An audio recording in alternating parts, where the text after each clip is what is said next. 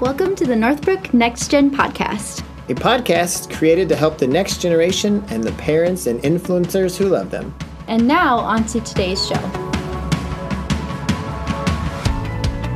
Well, hey friends, welcome back to the Northbrook Next Gen Podcast. My name is John Malstead, and I am one of the pastors here at Northbrook. And today I am so excited to have Northbrook's newest pastor on staff. Pastor Jenny Heckman is with me, and she started about a month ago, and it's been so great to have her on staff. But I'll let her tell you a little bit about herself, and then we'll dive into today's topic. Thanks, John. It's really an honor to be back on the podcast, and a lot of fun to be doing this as a fellow pastor and not as a guest speaker. I've said that a couple of times other places.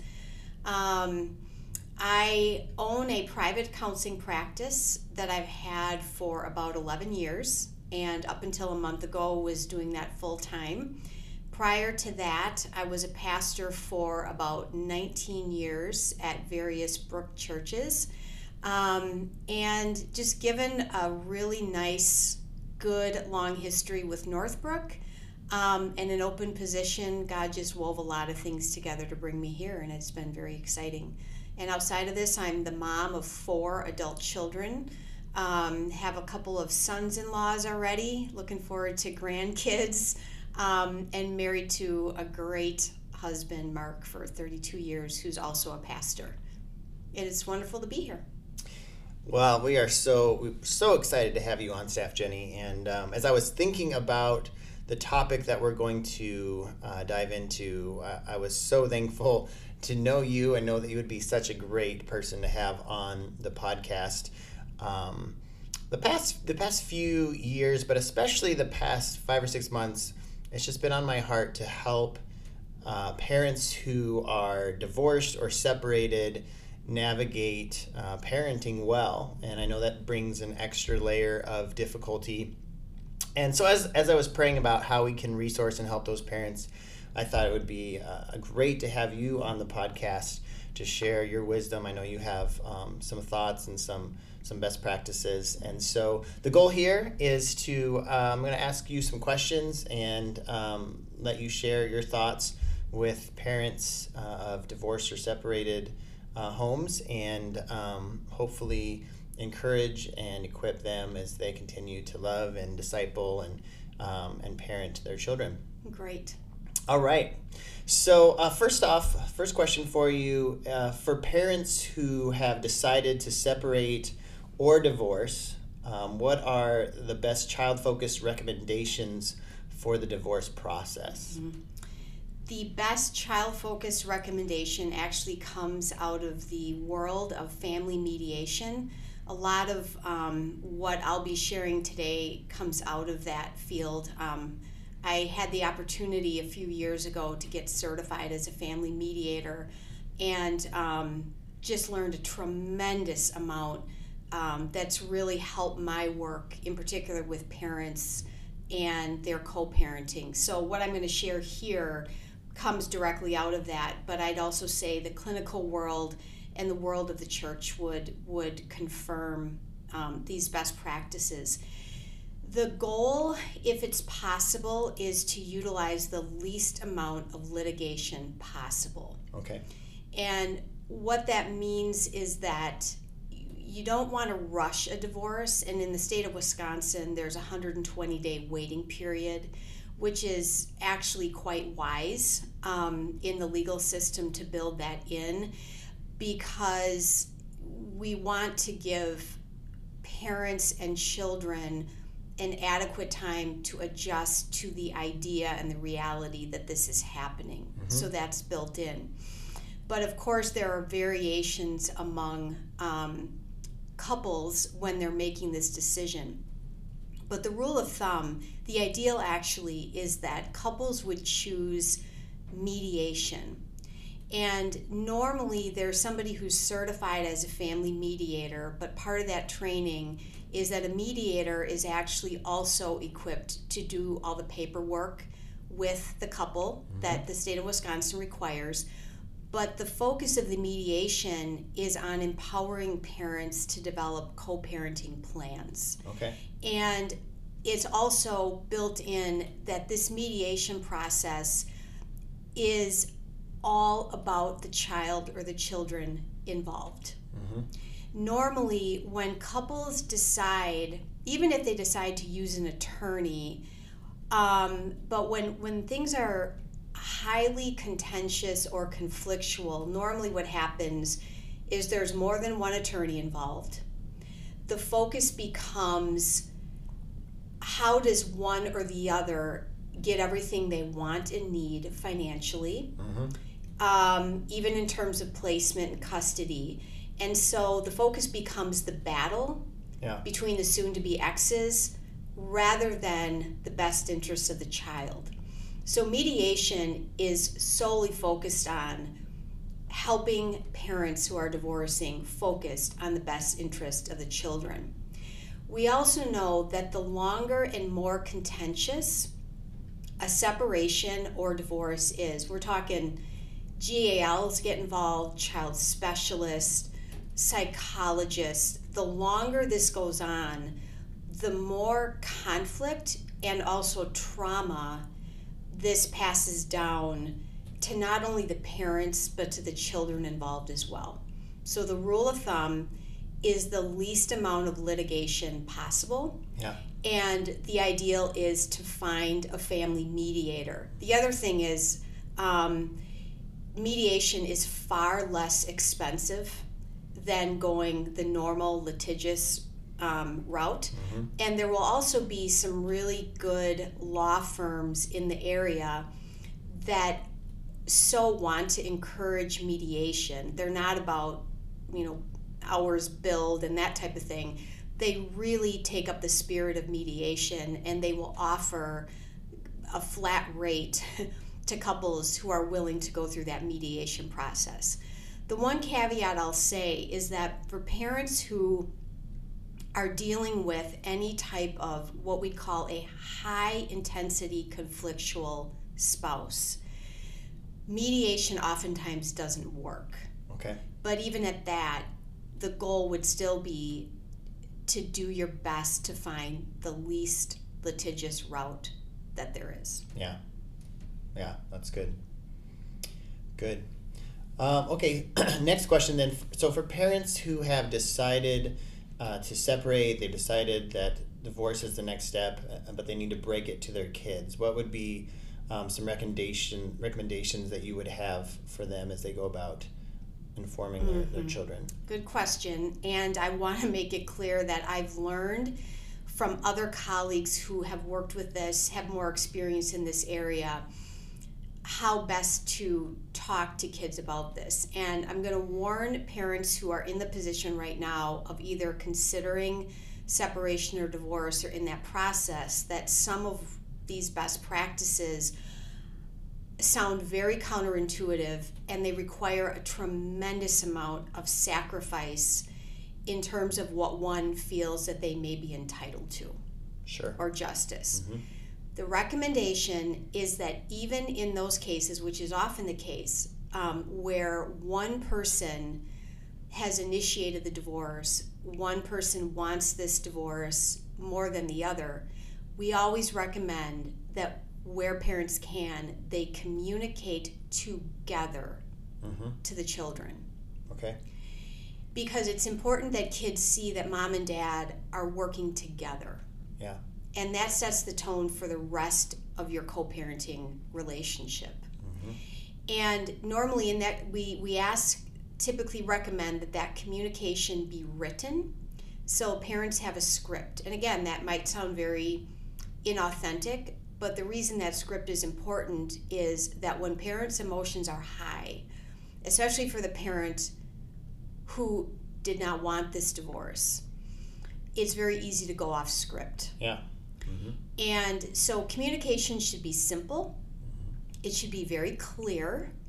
And parents are owning the decision together. We are getting divorced. The temptation for many parents is that they want their kids to know, I didn't choose this. Your father chose this or your mother chose this. And we ask and tell parents that needs to be off the table when communicating this to children. And as kids get older, middle school, high school, I mean, I think a lot of kids might have a sense of if there's fault, where fault lies, who wanted this. You know, they're not dumb. Yeah. But for the most part, that still needs to be off the table. And that's really something that needs to be dealt with between a mom and a dad, or soon-to-be ex-husband, ex-wife, not in front of the children. So there's a lot of details that kids, especially younger kids, shouldn't know, do not need to know. It would be harmful for them to know. And so I typically recommend to parents that in either that initial conversation and beyond, that whatever is communicated about the divorce is very much titrated to their age and capacity to understand. But it is a co-owned decision and communication. Yeah.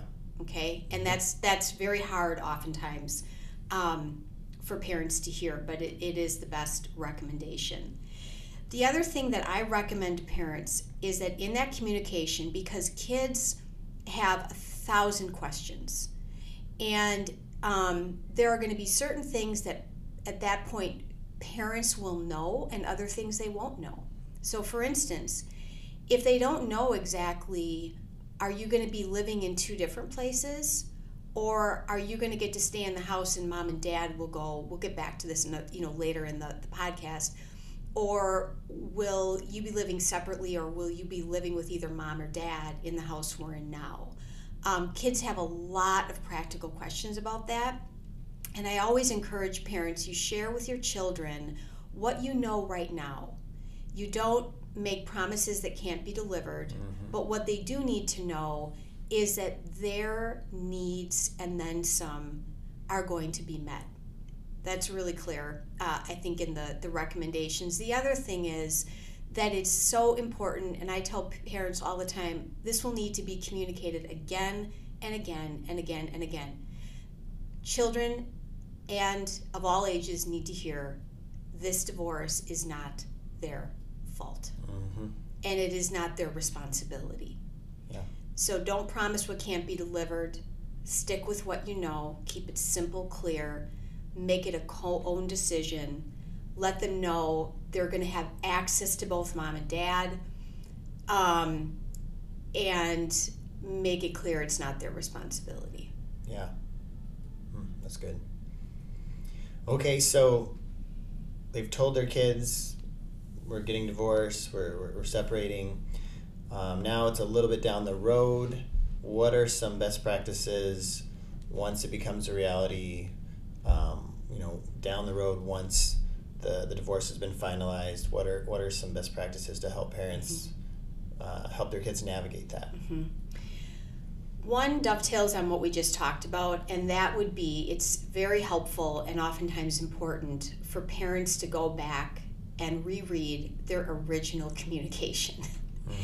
Because as things go on, especially when there are conflicts between parents, again, it's very easy to give into the temptation to throw one parent under the bus, kind of, like I said, to go off script. Yeah. And so that would be the first thing. It's really the parents' responsibility to keep themselves grounded and be taking care of their own inner emotional turmoil so that doesn't play out or spill out on the kids. That's really important.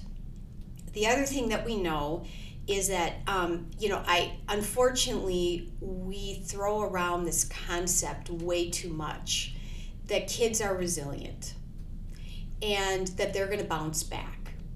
And the reality is we all have resiliency, but kids are not as resilient as we think. Okay. There's something called the sleeper effect. And it seems that kids kind of roll with the new information, and they roll with the changes, and they adapt on the front end fairly quickly. And sometimes parents assume my kid is resilient. But what we know is that normally a year to 3 down the road is when the impact or the effects of the separation or divorce really start making an appearance. So acting out behavior. In smaller children, anxieties, fears, behavioral difficulties. In middle schoolers and high schoolers, dabbling with drugs, with promiscuity, risky behavior, and and a whole host of things. Does this mean that happens for all kids and teenagers? No. But what we do know is we want parents to be aware, not to be fooled by what looks like a quick adaptation to a new reality. Yeah. Because it's normally not until a few years out that the reality really sinks in for kids, and parents want to be aware of that. Yeah. Okay. The other thing that we know is that at the beginning, parents will need to be probably much more available for their kids than they have been. Yeah. I would also say that where grandparents are involved in a very supportive role, or other supportive adults, as much as possible have everyone on the same page. And even, I've worked with a number of grandparents actually that really dislike the other spouse. Sure, yeah. And I kind of have to tell them the very same thing that I tell the parents. And that is, you want to be supporting your grandkids' relationship with the other parent as much as possible. And so that would be important as well. The other thing is, if kids are going between two places, another practical suggestion is that kids have enough of what they need both places. Okay. I remember a number of years ago poking through one of my kids' yearbooks, and there was an article with like a full page 8.5 by 11 picture of a student at the school who I think was a junior in high school, and she had the back of her trunk open, and in it were all kinds of like storage drawers that covered the whole trunk. Wow. And she made basically almost like a little closet or bureau in the back of her car because she was so tired of having to pack a suitcase when she'd go back and forth to mom and dad's. Yeah. It was just a heartbreaking Yeah. picture in an article, about this young woman. But it's so helpful when kids feel like they've got their physical items that are necessary and important both places. Yeah. And especially when kids are little, typically speaking, the placement schedule is very brief both places. So they're going back and forth a lot. There's a lot of transition because they just aren't developmentally ready to be away from mom or dad more than a couple days at a time. Yeah. As kids get older, the length of stay is longer. They start to have a little bit more choice and flexibility. But that being the case, it's important that kids have at least the basics that they need both places. And I'd also add, if it's possible, some of the special things that they love at both places too. Yeah.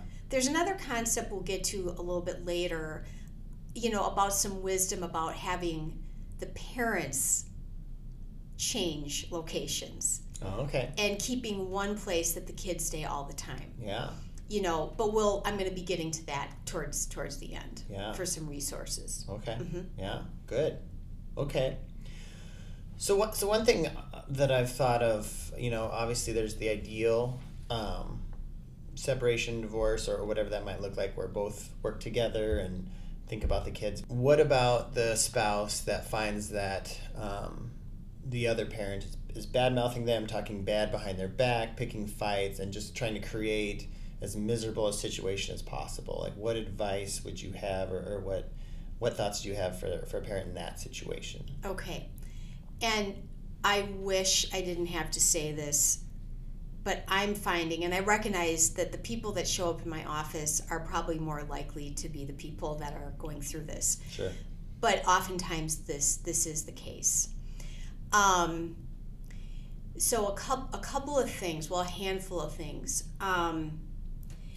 The first one would be, it's very, very important for the parent on the receiving end of the bad mouthing to have somebody they can talk to. Mm-hmm.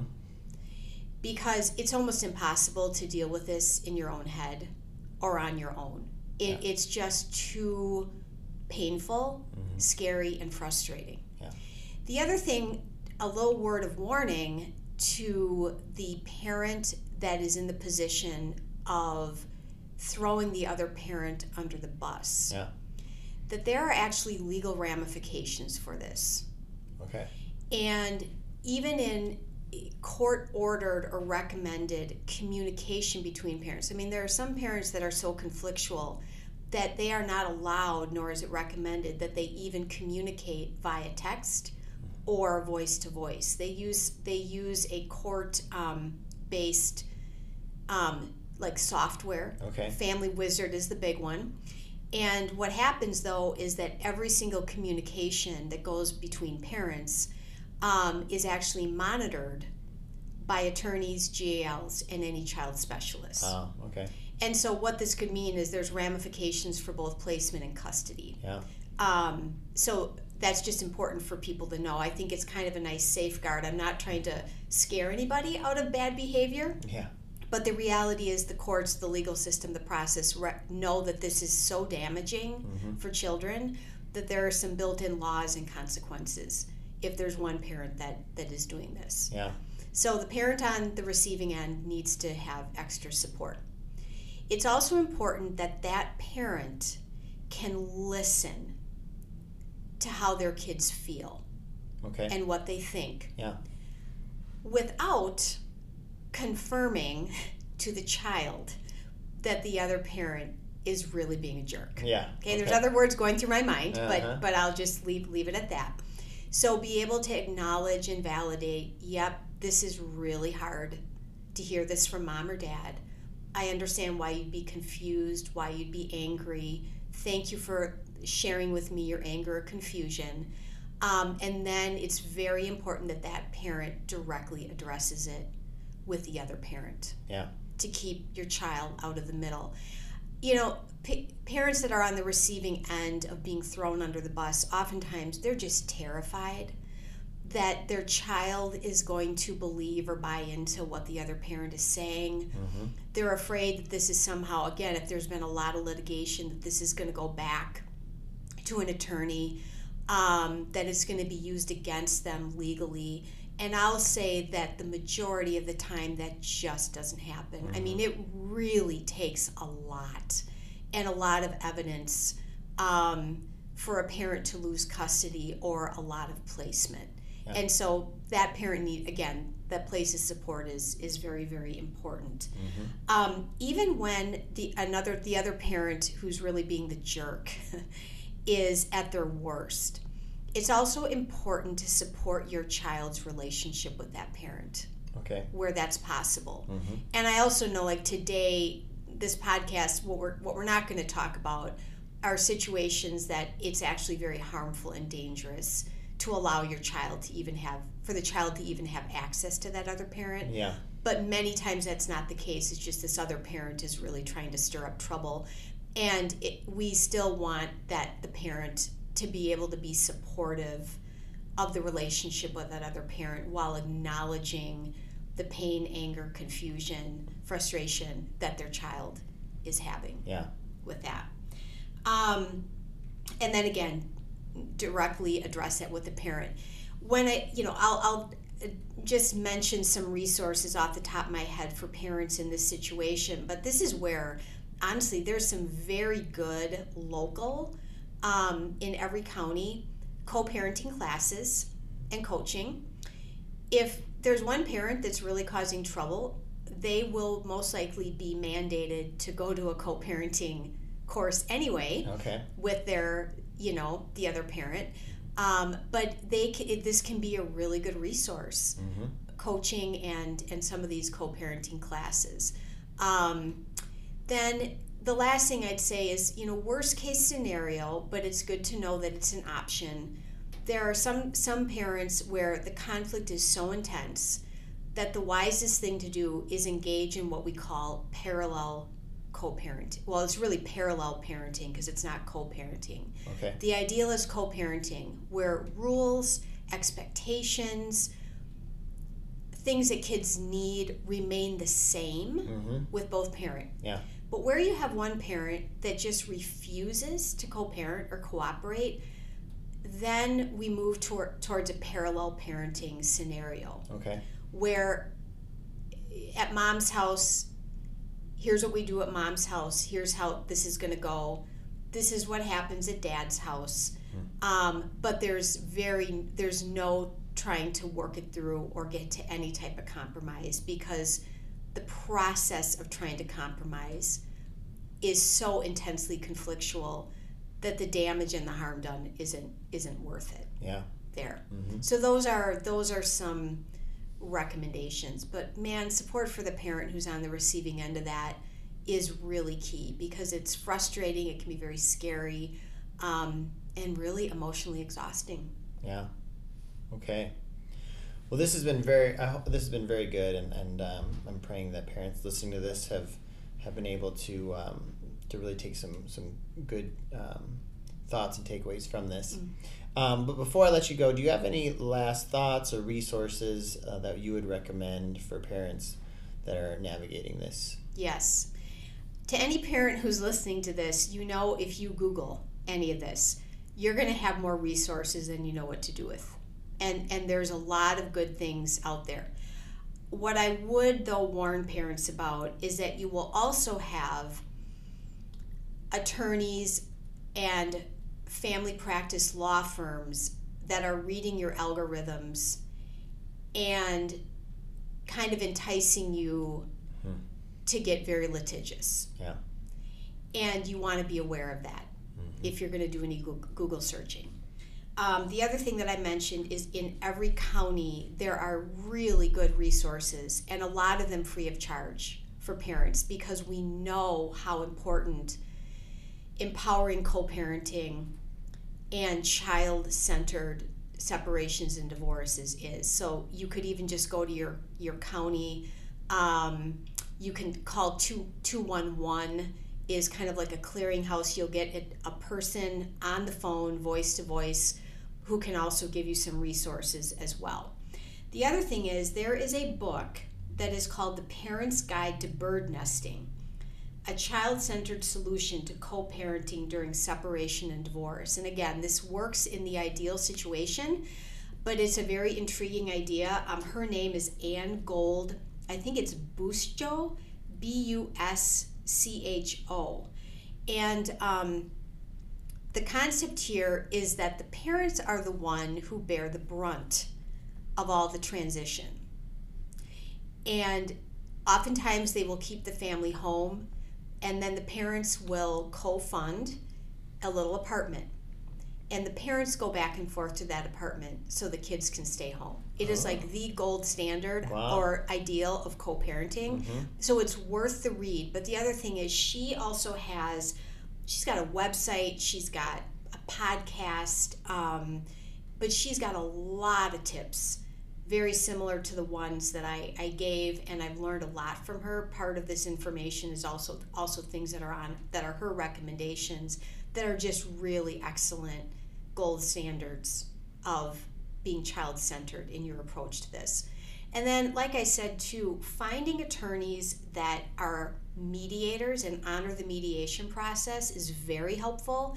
And those mediators typically are so well resourced and equipped also to give parents what they need. So I guess the big thing is, don't try to do this by yourself or be self-sufficient in this. Most parents need a lot of coaching, a lot of support to be able to do that. But those are a few of the good resources that are pretty accessible to most parents. Excellent, thank you. Yeah, and we'll link that book in the show notes. So if you are interested in that book, you can find a link on our podcast show notes to that book, and from there I'm sure you can find some of those other resources that Jenny was mentioning.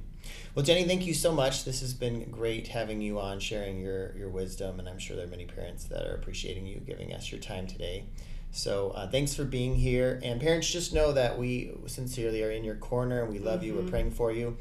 And Jenny is on staff now, so if you want to reach out to her, you can find her email on our website, and obviously you can find mine there as well. So if there's any way we can be supporting you, praying for you, or if you'd like additional resources, please reach out to Jenny or myself or any of the pastors here at Northbrook.